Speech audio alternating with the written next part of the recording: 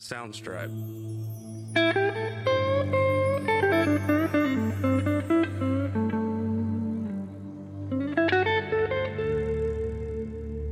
Soundstripe.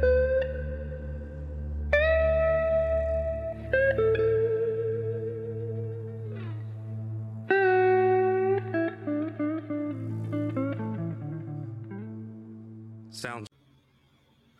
Hey everyone, happy Friday. This is Harriet Westmore with the More Wine and Music podcast, the podcast where I discuss the history of American music over a glass of wine. I'm drinking sweet red tonight, so that's my wine for the night. I want to welcome everybody on a beautiful Friday. It is warm out here where I live. It is like I think it went up to like 90 in the late 80s or 90 today. So I'm not going to complain about that. Before I dive in, remember there are t-shirts available and tote bags and coffee mugs on the www.morewineandmusic.com. Okay, so without further ado, tonight we're going to go into episode number 10. I've got two more episodes before I go into to complete the blues genre before I move on into a different season and different type of music. So we've got two more to go. Episode number 10 is going to be about Sleepy John Estes. And what's so interesting about him is because he comes from the area where my dad is from. My dad's from Ripley, Tennessee, Ripley, Lauderdale County, in Brownsville area. So this is near and dear, close to home of my family history. All right, Sleepy John Estes is another blues artist that's worth mentioning due to being a songwriter and having a vocal voice that was described as being, his voice was like, when he sang, it was like more of a whining, crying type voice. I equivalent to like whining, like, dang, I just forgot his name. Keith Sweat. Okay. That's who I think, he whines, and every time he sings, it's like a whining song. So that's what I think how Sleepy John Estes was, but maybe not like that. But who was he? Who was he as a person? Okay. And what's his contribution to the muse genre? Well, John Sleepy Adams Estes was born on January 25th in 1905 in Ripley, Tennessee, which is in Lauderdale County. He was one of 16 children. His father's name, from the sources that I read, was Daniel. His mother's name, however, I couldn't find the name of his mother. There was nothing written about her. But however, he came from another large family. They were another typical family of sharecroppers. They sharecropped. They were very poor, and they earned their living by sharecropping. He was one of the children that had to, do the work as like everybody else, get out in that field. He probably was like early 5 years old, as early as you can walk. You were, as most Black families down in the deep South, they had to get out there and pick that cotton. Don't care how old you were. A baseball accident caused him to injure his right eye. So I don't know how old that was when he had that accident. But that accident, limited his ability to play any type of sports, obviously, because of his eye injured to his eye. So to compensate not being able to play any sports, he took to music. Actually, his father, Daniel, was he knew how to play the guitar, so he taught his son how to play. And little young John would make his own guitar out of throwaway match boxes, and he would use that as an instrument. And he was able, I'm sorry, not matchboxes, it was cigar boxes. So he would use cigar boxes. I don't know what type of wiring he would use with those cigar boxes, but he was able to use it as a way of making some type of sound out of it, because he was able to play at different parties and local little play on the streets and play little local parties and picnics in the area. So there you have it. I mean, that calls in ingenuity, to be able to take a, match cigar box and make an instrument out of that. And he also suffered from a blood disorder that caused him, that probably created, stemming from his injury from his right eye. And it caused him narcolepsy, which is a sleeping disorder, which is hence why he was nicknamed Sleepy. I'm not sure exactly what narcolepsy is. I think you just, automatically fall asleep a lot, no matter where you are. It just, it's a kind of disorder that medically it makes you go to sleep. It makes you fall asleep.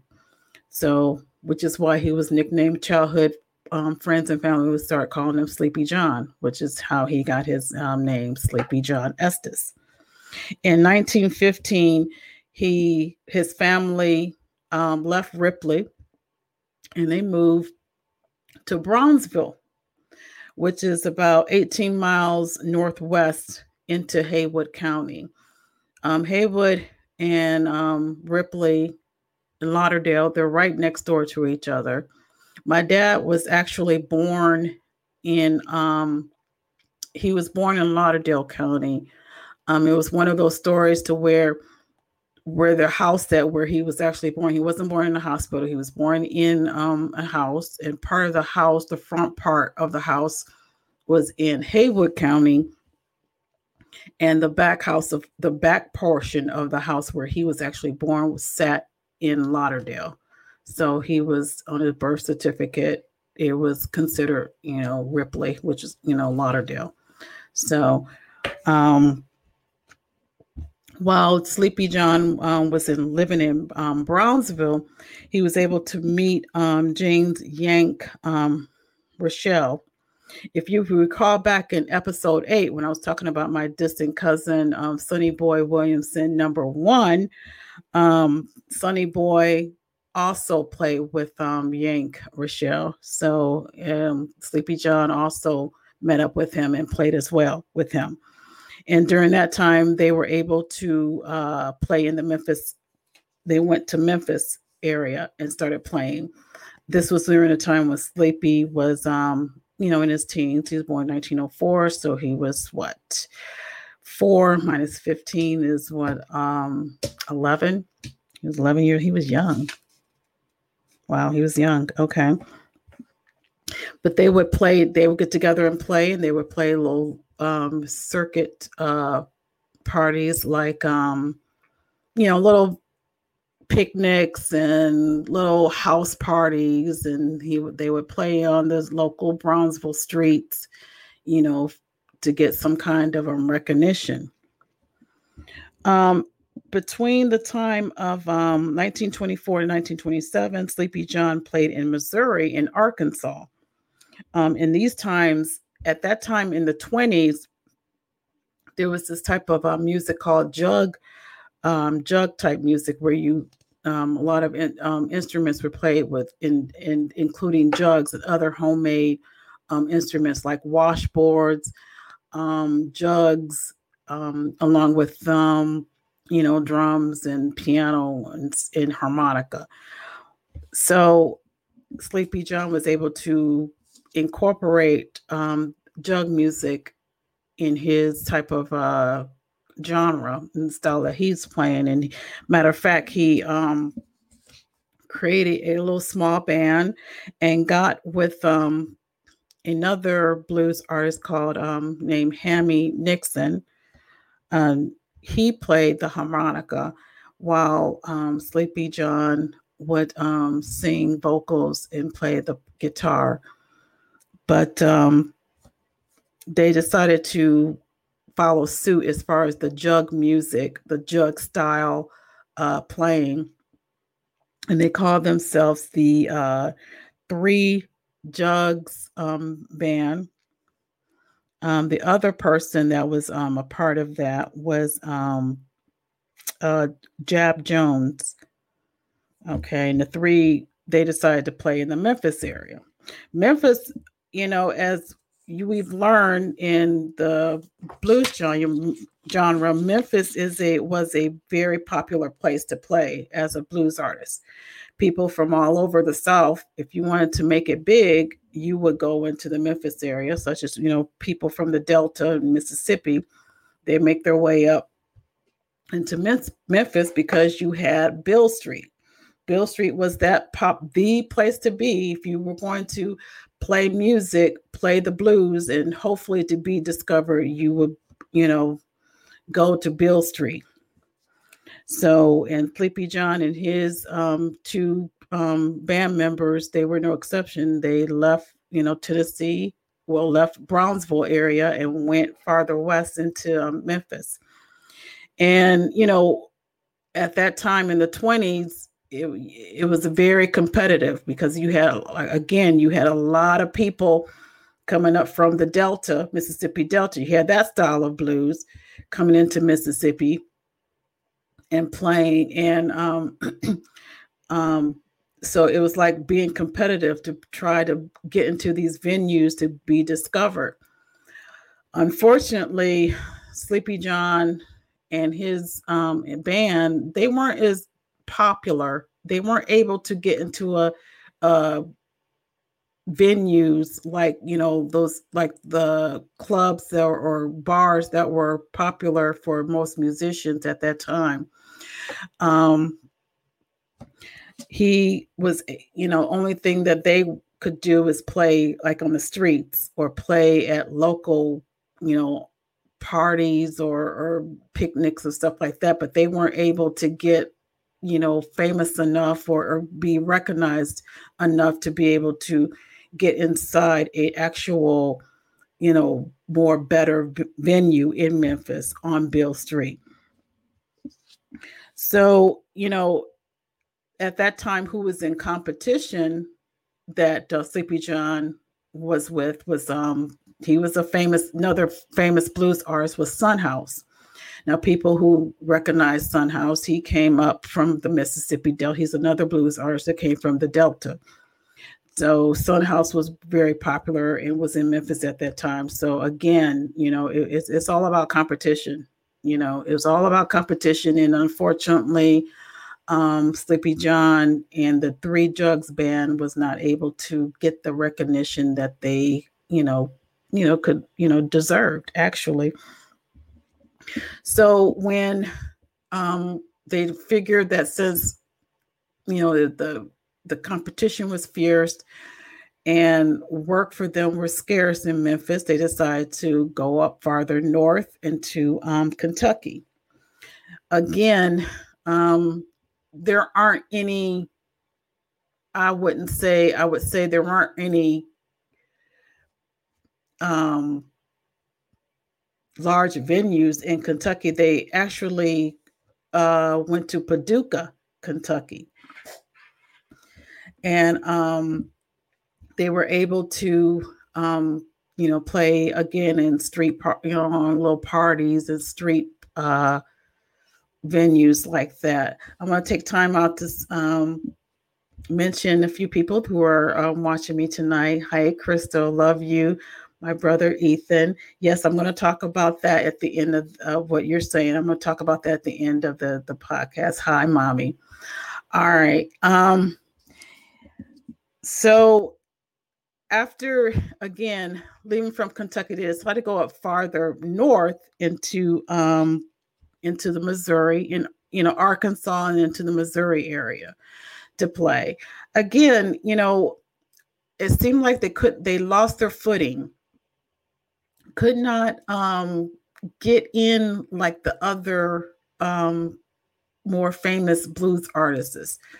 So, they were more regulated to playing, just local stuff. It wasn't big time, but although in around 1929, Sleepy John was able to record Victor Records sent their representatives from Chicago.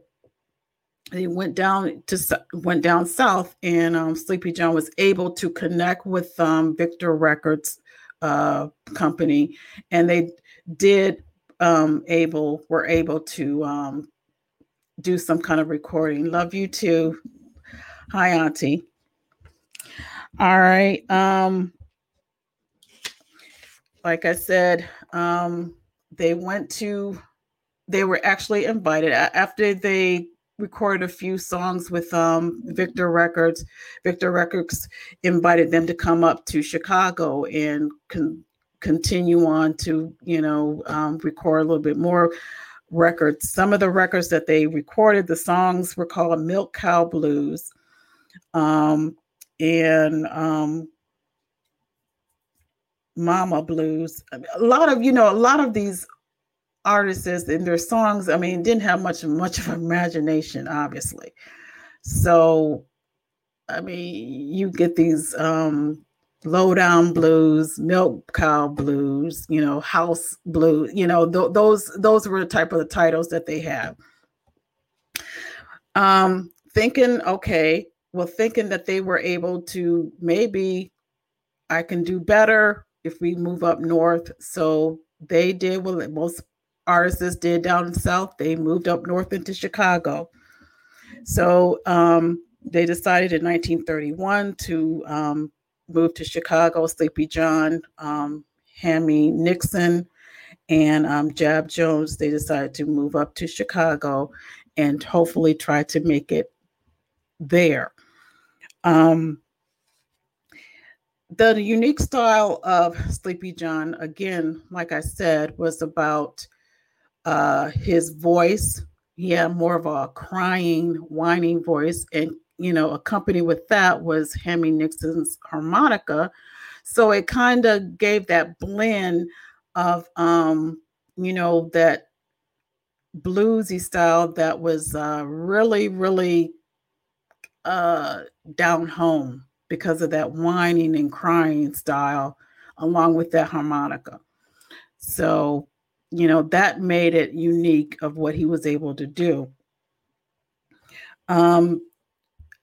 Again, being in Chicago, they didn't stay long because he was again, they weren't able to break into the genre of venues that, most of the better known artists were able to do. So they again regulated to playing in the streets of Chicago, for recognition, which wasn't much. So, being disillusioned, after a while, you get hungry because obviously if you're playing for pennies, you're not gonna really much survive, especially in a major city like Chicago. So Sleepy John decided to move back to what he knows, which was back down home to Brownsville. And he pretty much gave up playing. For a little bit, he decided to go back to sharecropping, which I found that was kind of strange. Who leaves the opportunity you wanted to? That's a life that most Blacks wanted to get away from, and by any means necessary. But Sleepy John decided to give it up and go back to what he knows. So he went back to sharecropping, and played locally. He didn't entirely give up playing his music. He just sharecropped and then played at local gigs, family picnics, street or house parties and such. In 1937, Sleepy John was invited to go to New York City, however, to play and record for Decca Label Records. He recorded for them between 1937 and 1938.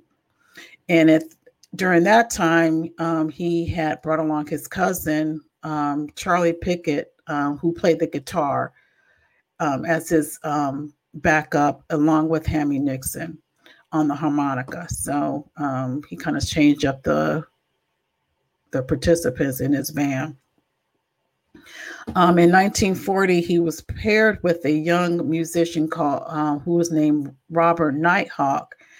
And Robert Nighthawk, he was, like I said, he was young, so he was able to bring a more of a modern style to what Sleepy John was playing before. So that kind of gave Sleepy maybe a better recognition a little bit, because he was able to, pairing up with Robert Nighthawk, he was able to infuse a little bit of more modernization in his style of music than what he was doing before, and that kind of gave him a little more notoriety. He became sick in 1941. His health was failing. I'm not sure what exactly. I don't know, Ethan, if you're still on. I don't know if you know what his actual health, his failing health was, but it caused him to move back, go back to Brownsville, and that's probably, that's basically where he stayed at that point. And he in 1950, he completely lost his eyesight. So both, he was, blind from the injury from his right eye, from as a child, from a baseball injury, and then by 1950, he was completely blind. But although he was blind, he in 1952, he was invited. He tried to go back into the music scene, and this time he wanted to. He was connected with the infamous Sam Phillips. Sam Phillips is a very well-known, back then, very well-known record producer for Sun Records and for the Sun Records label. And he recorded some music, although it didn't get released. So that was kind of the big, pretty much the beginning of the end with him as far as pushing out new material. His music did get some kind of, again, got more little recognition in 1962. And that was because it was a blues festival that was going on down in that area in Brownsville. And, usually blues festival, it brings back, it kind of revives musicians. So it kind of, that helped. So people like him he was part of the festival, and another blues artist, John Hurt, and Son House and Skip James, that kind of revitalized, having that type of festival kind of revitalized their type of music. So from there, people gained a little bit of more interest in him. So he, tried to tour from that festival. He tried to tour a little bit, because they, he got a lot of requests to play at certain venues.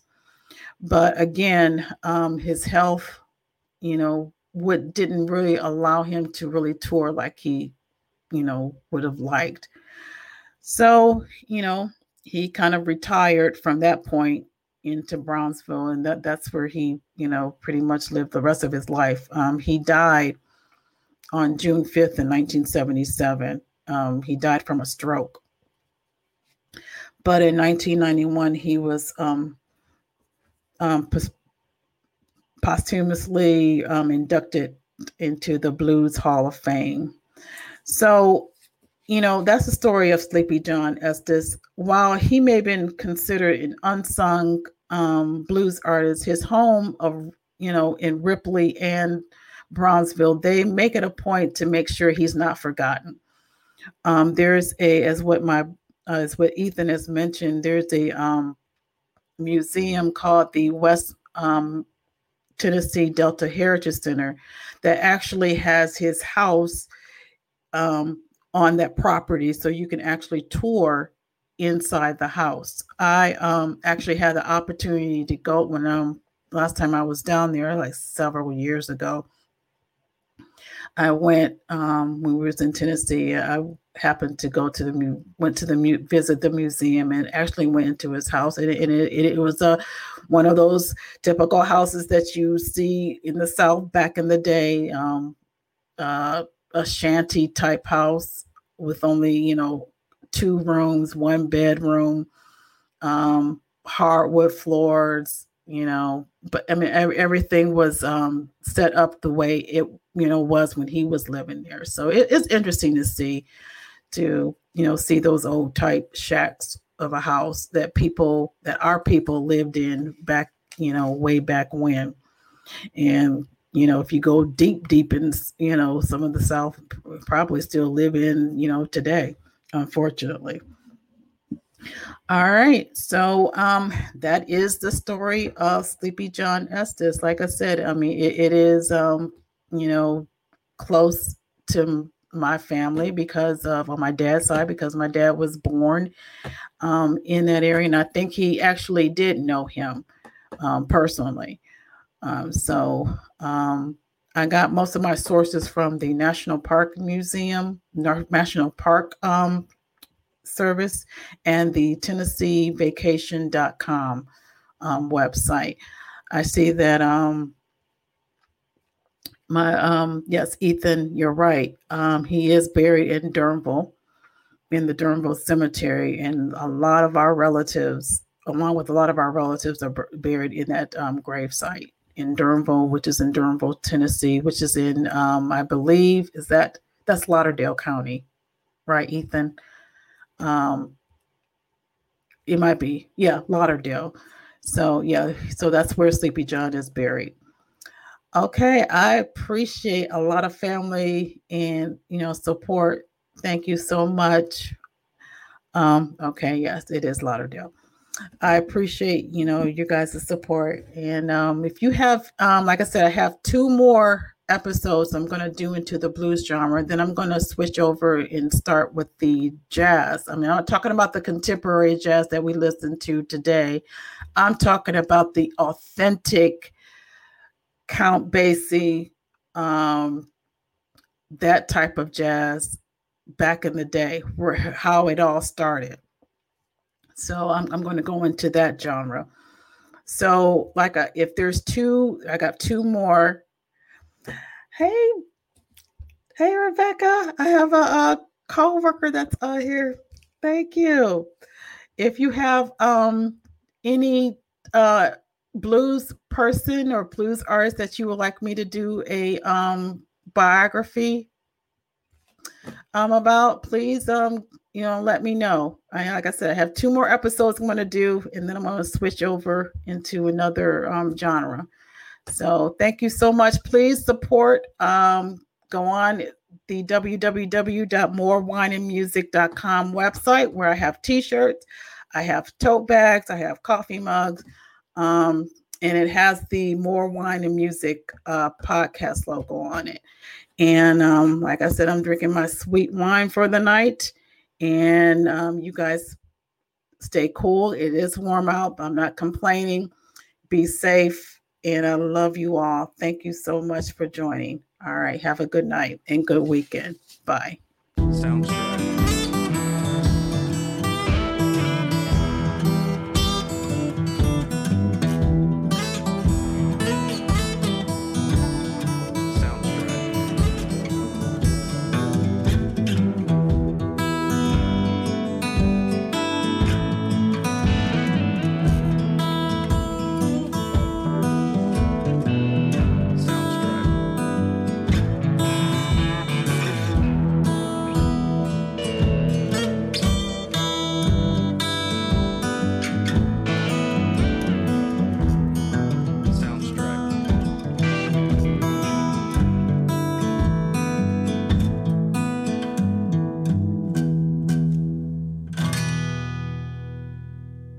Soundstripe.